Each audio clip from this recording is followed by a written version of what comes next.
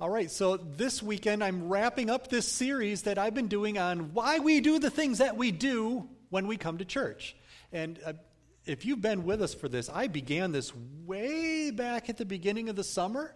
If you remember that we started with that thing that we call the call to worship, right? That first thing that we do when we come in. And we've talked about all these different things that go along with worship along the way. So we've talked about praying and reading the Bible and hearing a sermon. We've talked about things like confession and that call to worship and the law of God and the sacraments that we do. All of these little things that all make up part of this Sunday habit that we have of coming to church and why we do those things here. So today, one more.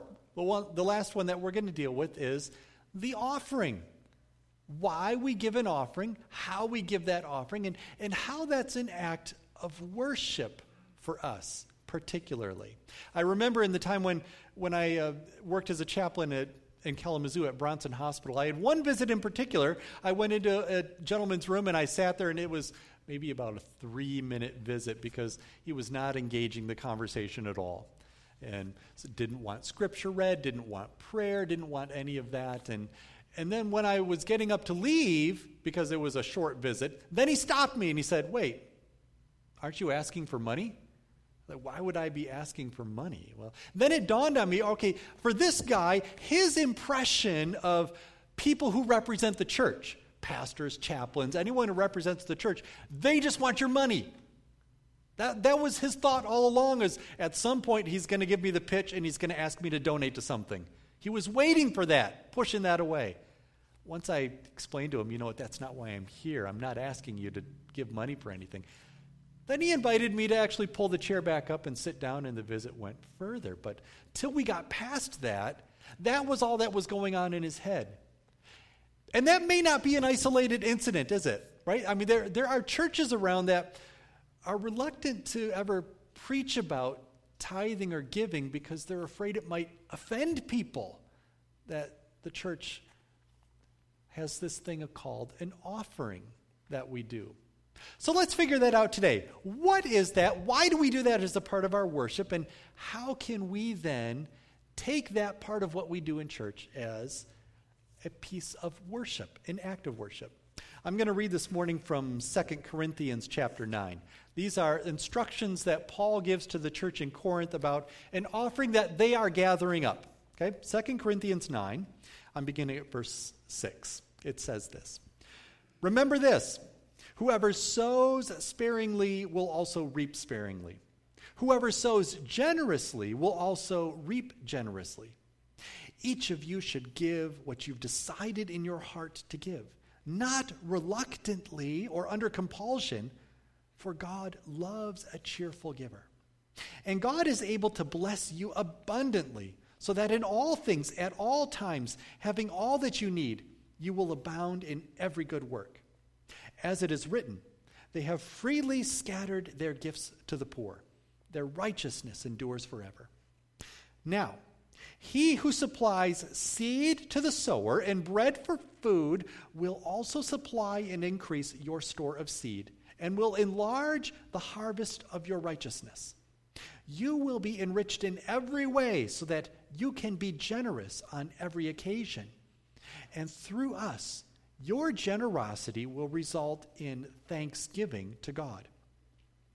This service that you perform is not only supplying the needs of the Lord's people, but is also overflowing in many expressions of thanks to God.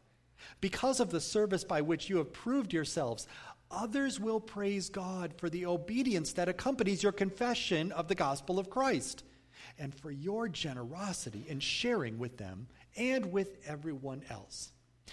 And in their prayers for you, their hearts will go out to you because of the surpassing grace God has given you. Thanks be to God for his indescribable gift." This is the word of the Lord. Thanks be to God. So, the offering and how we do that. You know, this is a passage from 2 Corinthians that I think some of those television health and wealth preachers go to, and misinterpret. Misinterpret in the way of, because if you give more to God, then God will give you more money in return. And what they mean when they say give more to God is particularly send that money to us, to me, the television preacher, right? That they're doing this. So there's sort of this thing in the back of people's minds that maybe thinks, whenever the church talks about money, there are those examples out there of people who are just looking to swindle you, con you, and maybe that's not an entirely unfounded charge against some people out there. But it doesn't diminish the fact that the Bible talks about being generous and what it means for us to be generous people and how that works for us. So Paul talks about that in this passage, and it's not a passage about getting more money for yourself by unlocking some key of what it is I have to give to God so that I can get more. That's not what's happening here. Something entirely different is happening in this passage. There's a key word that takes place in here. It's the Greek word charis, and it literally translates as gift, but it shows up in this particular passage all over the place because it comes into English as so many different words as well. Besides meaning gift, it's a word that also means blessing, generosity, thanksgiving, grace. That whenever in the New Testament you find discussions about grace, one of those key words for us as Christians, right? That the gospel itself centers on this idea of grace. All of those things come from this one Greek word, charis. So when you go back and you look at just that passage I read today, right? It's in your bulletin, in your order of worship there. Look at all of the mentions in there of gift, blessing, generosity, thanksgiving, grace. It's all over the place in that passage. This is the key that Paul is after here, that he's talking about this. And all of these things then are connected. They're all pointing to the same thing. This is not just Paul's way of saying, you know what, church in Corinth, I'm going to handle the business logistics of how you're going to give an offering now. Right? It's not that he's running some kind of a fundraising campaign. That's not what's happening here. No. Paul is talking about something deeper than that, all centering around this idea of charis, gift, blessing, generosity, thanksgiving, grace, all things that have connections between the actions of God on our behalf and the actions of the church in response to what God has done for us. Do you catch that? These are all pointing towards what God has done on our behalf and the response of the church for what God has done and continues to do. So how do we work this one out? Every Sunday we have this opportunity to express generosity as part of our worship. And Paul is making a connection here. Let's trace some of this, all right? Let's look back and see where this came from, how this started, where it begins. In the Old Testament, it was called something different. It wasn't called an offering. It was called a tithe in the Old Testament. And I would say that in the Old Testament, as you see it, it's closer to being a tax than an offering because it was required. Right? It was something you had to do.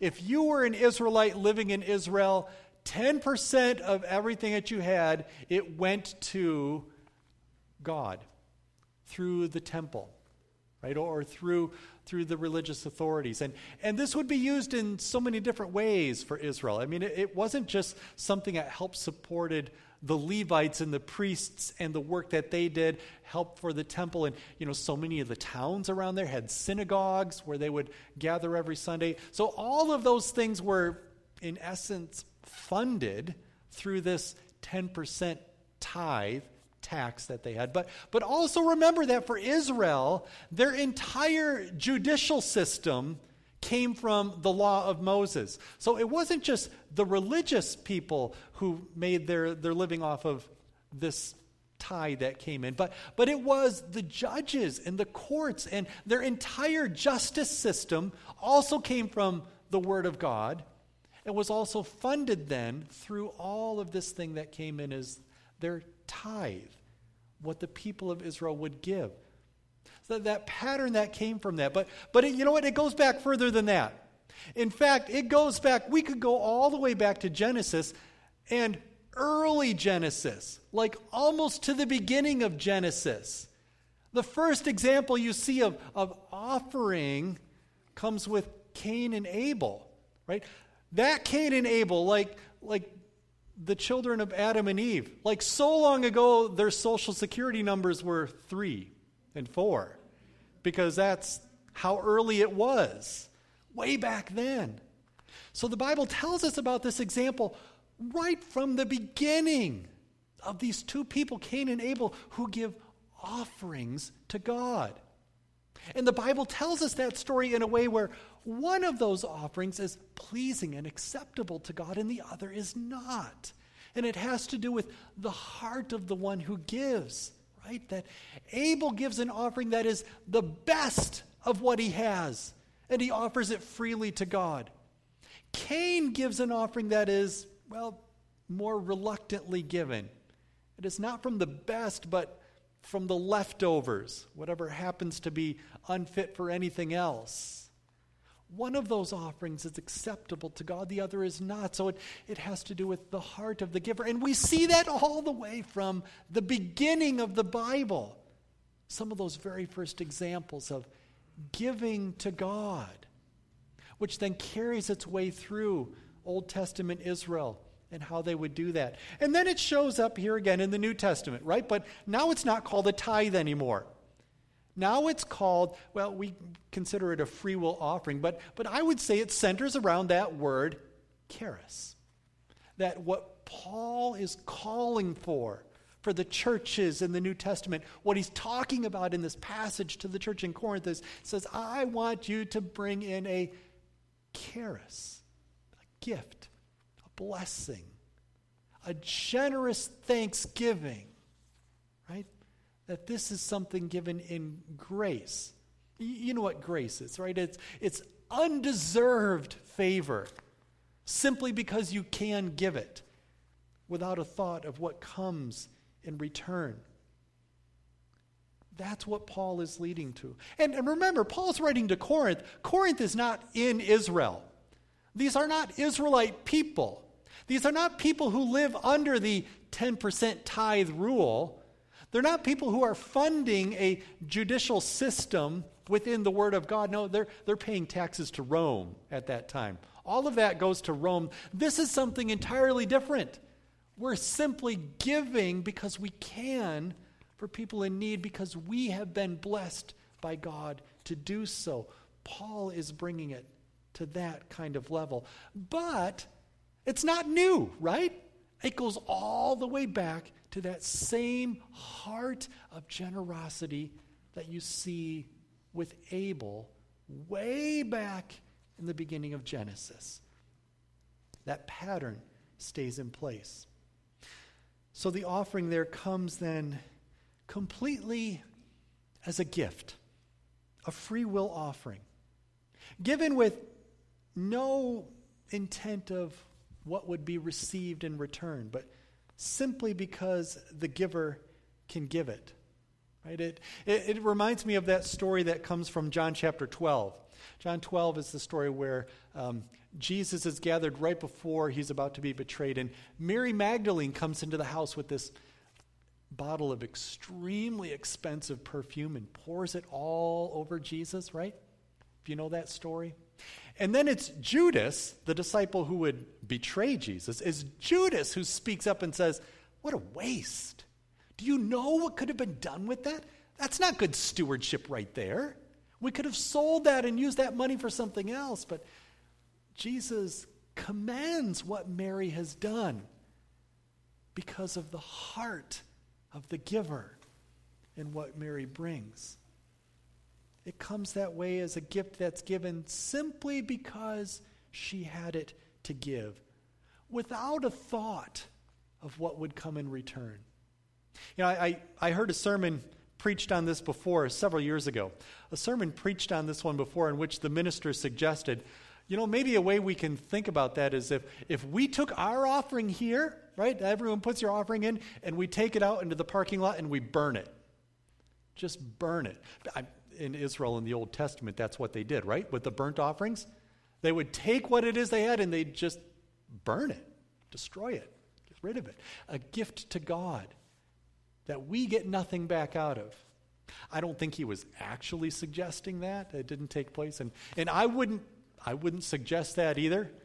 I mean, not the least of which because Title 18 of the U.S. Criminal Code makes it illegal to destroy U.S. currency. But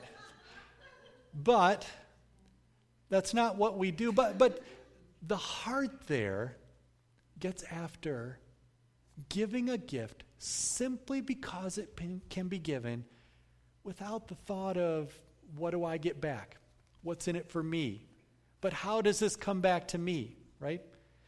In that sense, it's not an investment looking for a return, but it's simply given as a gift without a thought of return. There's this other story that comes then. Jesus is doing his teaching in the Sermon on the Mount. So from Matthew chapter 6, here's what he writes in Matthew 6 about this. He says, "Be careful not to practice your righteousness in front of others, to be seen by them. If you do, you will have no reward from your Father in heaven. So when you give to the needy, do not announce it with trumpets as the hypocrites do in the synagogues or on the streets to be honored by others. Truly I tell you, they have received their reward in full. But when you give to the needy, do not let your left hand know what your right hand is doing, so that your giving may be in secret. Then your Father, who sees what is done in secret, will reward you." Reward you. Go a little further in Matthew 6, and Jesus talks about treasures in heaven, the reward, in which he says, "For where your treasure is, there your heart will be also." The reward that comes from what we give to God simply because we can. It wasn't that long ago in this church when we did this fundraising campaign to pay off the building debt that we had here for maintenance that took place. And we did that at a time when we connected with a group outside of this church, a group of some extremely wealthy, blessed individuals who said, "You know what? Whatever you people are able to raise here to do that, we'll match it. We'll match that. We'll just give that to you to use for that need that you have." We have no idea who those people are, right? I don't know who they are. They came to us anonymously to say, "We're going to do that for you. And it doesn't matter who we are. We're not looking for anything in return from that," right? We're not looking to even be recognized for that. But it's simply because we've been blessed and can offer that gift. And so we do that. It's storing up treasures in heaven, the return that comes. So even though this passage does talk something about that, right, a return on investment, right? Paul begins that way, doesn't he? Whoever sows sparingly reaps sparingly, but who sows generously also reaps generously. And I mentioned at the beginning that, that's one of those verses that's used by health and wealth preachers, misinterpreted to be sort of this get-rich scheme kind of a thing. It doesn't work that way. That's not what this passage is after. But if you consider the ways that this does come to us, the treasures in heaven, and how that fits in with this, that God is giving here us an example in how it is that we give so that we do receive this return. And how does Paul phrase that in this passage?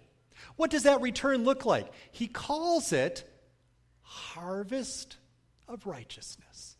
You see that in the passage that we read today, that Paul talks about the generous heart that we have, the heart that gives to God without a thought of what we get in return, but simply because we can and we've decided in our hearts to do that we receive what Paul calls a harvest of righteousness. That is a return that does not so much come to us, but it is a return that comes through us. Do you catch that? Do you see how Paul is laying that out in this passage? That the return that we get from a generous heart is not a return that comes to the giver, but it is a return that comes through the giver. Look at how Paul puts that in this passage, because he says so many that we will have many expressions of thanks, right? That all the people who are blessed by this will respond in thanksgiving and praise to God. That the harvest there that is multiplied is a harvest of praise to God that comes through the act of generosity. That's the return that comes. So what we do here in this offering thing that we do on a Sunday morning, this is an act of worship for us, which sets our hearts in a place for a harvest of righteousness, that others then may respond in praise and thanksgiving. I think we know how this works, though. I think if we actually dug a little deeper into that, you would all have examples of this in some way in your life, right? I think we would all have examples somewhere in our life where maybe you were in this particular time of need, a hardship that took place, somewhere where you were in a time of need and someone or a group of people stepped in. Someone stepped up and said, I can help with that. Let me take that. Let me get you a few meals this week, or let me help with some of the rides you need for kids, or whatever that thing may have been. I think we all know what it's like to be in that place where somebody stepped up and said, I have something I can give to help. I'm going to offer something for you, and I'm not looking for anything back. Right? There's nothing that you need to do in return. I'm going to do this simply because I can. We all know what it's like to be on that receiving end. You know that reaction you give, don't you? The gratitude you feel. Sometimes, maybe even overwhelmed, right?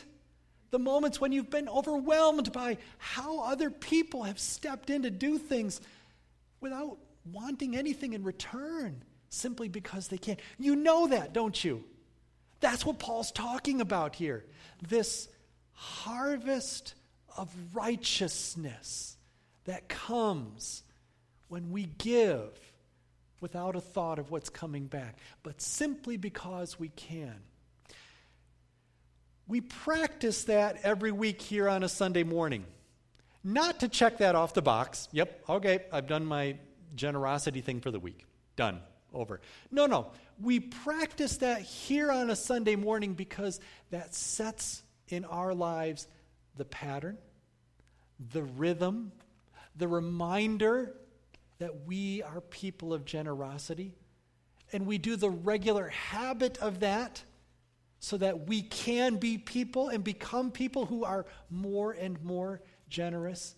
Not just here and in this place, but in the lives we live outside of this place, because that's where the harvest of righteousness is waiting to be taken. So we do that together. All right, some steps then. How can we then take this thing that we call the offering, right? And how can we make that an act of worship? Something that for us is something that becomes this act of worship in our lives. How do we do that? Just a few things that help with that, all right? First of all, think about this. Pause to pray while you're preparing your offering, all right? When you prepare your offering, pause to pray for that. Do that in a way that maybe helps focus your heart upon that. And you know what? We all have different ways of doing this, don't we? Some of you maybe do that thing where you write a check, and we've got those envelopes that the deacons provide, and then the envelopes come in, and that's the way that I think churches have been doing that for a long time, and many of you maybe still do it that way. When you take that moment to consider what it is that I can do and be generous this week, for this Sunday, you can give a prayer for that. A prayer for that which is praying, first of all, in gratitude to God, because He's the one who provides the blessing, but also that God would bless the use of that gift for the benefit of others. take that moment to do that. And you know what? That's a prayer that you can repeat at that moment when we drop it off in the basket on the way out. That when you walk past that, that's a prayer that can take place. God, take and use what it is that I've given today because it can help and benefit others. That we can stop and do that. And it doesn't just have to be for those of you who still do the check in the envelope and writing it and doing that, because I know many more people are moving away from that. In fact, I can't remember the last time I actually wrote a check. I do all my things online that way, and maybe you do some of that too. So I'm one of those people here who gives to church online, that I go electronically through that. But that moment is still there, isn't it? That moment is still there as I'm setting up that online donation to pause, to pray. God, thank you for what I have to be given here, and use it for the benefit of others. May it be for the benefit of others. And then, even though, because I gave online, even though I don't have something to physically drop in that basket when I walk out of this room, I can still say that prayer as I go by, that God would use that gift for the benefit of others. That's one thing. All right, here's another thing, okay? And this one may sound a little bit nerdy, but follow me on this. Keep the annual church budget. Right? So every year, and we're in the fourth quarter, coming into the fourth quarter of the year. So this will be coming soon, that we have the 2022 budget that we put out. It's a spreadsheet with columns and numbers in it. And the congregation approves that budget. And sometimes maybe that's just the thing we do so that we all have a voice and own some of that budget process together. But think about this, all right? Keep that, because that can be something that you can use to name the ministries. We do a budget in this church not only so that you have a voice in knowing where those resources go, but then also think about it this way, that when you give an offering, that we have given you something that allows you to know where it is that we intend every dollar to go. I know that things work a little differently as needs come up along the year, but we give a budget saying this is our intention as a church for where the money that you give will be used and where it will go. So for someone like me who, I tend to tithe and I give once a month, and I do that online, and so I've got that budget sheet, and I break that down into 12 pieces so that every month when I put in that thing that I give online, I'm able to look at a section of that and say, this month particularly, I'm going to pray for these needs of the church in particular, right? And whatever that budgeting item may be, whether it's Sunday school and children's ministries, or facility and the volunteers who take care of the lawn and the parking lot and all of those things around, and all of those things that we have that we give to. That way, now follow me on this, that way, when I give an offering to the church, it's not just money for the church, but I can be more specific and more particular in how I pray for that. Not just the church, but in particular, the missionaries of the church, the ministries of the church, the various staff people of the church, the programs that are funded through that in the church. And I can be particular in focusing how it is that I pray over what it is that I give, that it's a gift of generosity to be used by the church that way. So that may be one thing to consider, hanging on to, and may help focus that, to make that an act of worship. But then finally, something about the posture, right? The posture of what we give, because posture matters, process doesn't. I'll say it that way. Process doesn't matter. Whether you are the kind of person who, I write a check and I give it every week, or you're like me, I enter it online once a month, or maybe you've got one of those jobs where it's like quarterly sales bonus, so there's like 4 times a year. Process is not the important part, right? As long as there's a process, but there's no one right way. The important part is posture. Not process, but posture. The posture of your heart. that we give as cheerful givers from our heart to be used that way. One of the changes that we made during the time of COVID here was that instead of passing the offering basket around in the middle of the service, we've got a table at the back and it's received out the door. I had one person here who said to me, you know what, I kind of liked it better when it was in the middle of the service because that was the time when I would have to read through the bulletin when we would have those baskets go through. I don't think he was being entirely serious about that because that's not the point of the offering, is it? It's not the point of the offering to give you a few minutes of downtime to flip through announcements. That's not what's happening there. It's not a transaction that takes place in that way. But it's an act of worship. And I like that we've got it out the door, and it's something you do as you leave. I've mentioned this before at other times. That what that allows for us to do then is this offering that we do here as a weekly act of worship is something that we do on our way out because it's our first action that takes place when leaving this place and going out to wherever it is we go during the week. The job that you work, or the school that you go to, or the home that you're a part of, or the friends that you meet with. Whatever that is that you go and do when you leave this place, the very first thing when we leave is an act of generosity. And we do that for a reason. The reason being that we do that as the first act of generosity, walking into a week filled with opportunities for generosity.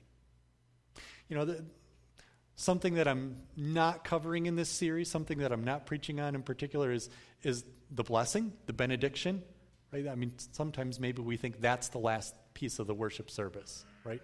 That part right before you leave where I will always use that passage from Numbers 6, the Lord bless you and keep you, right? That God pronounces a blessing on us as we leave.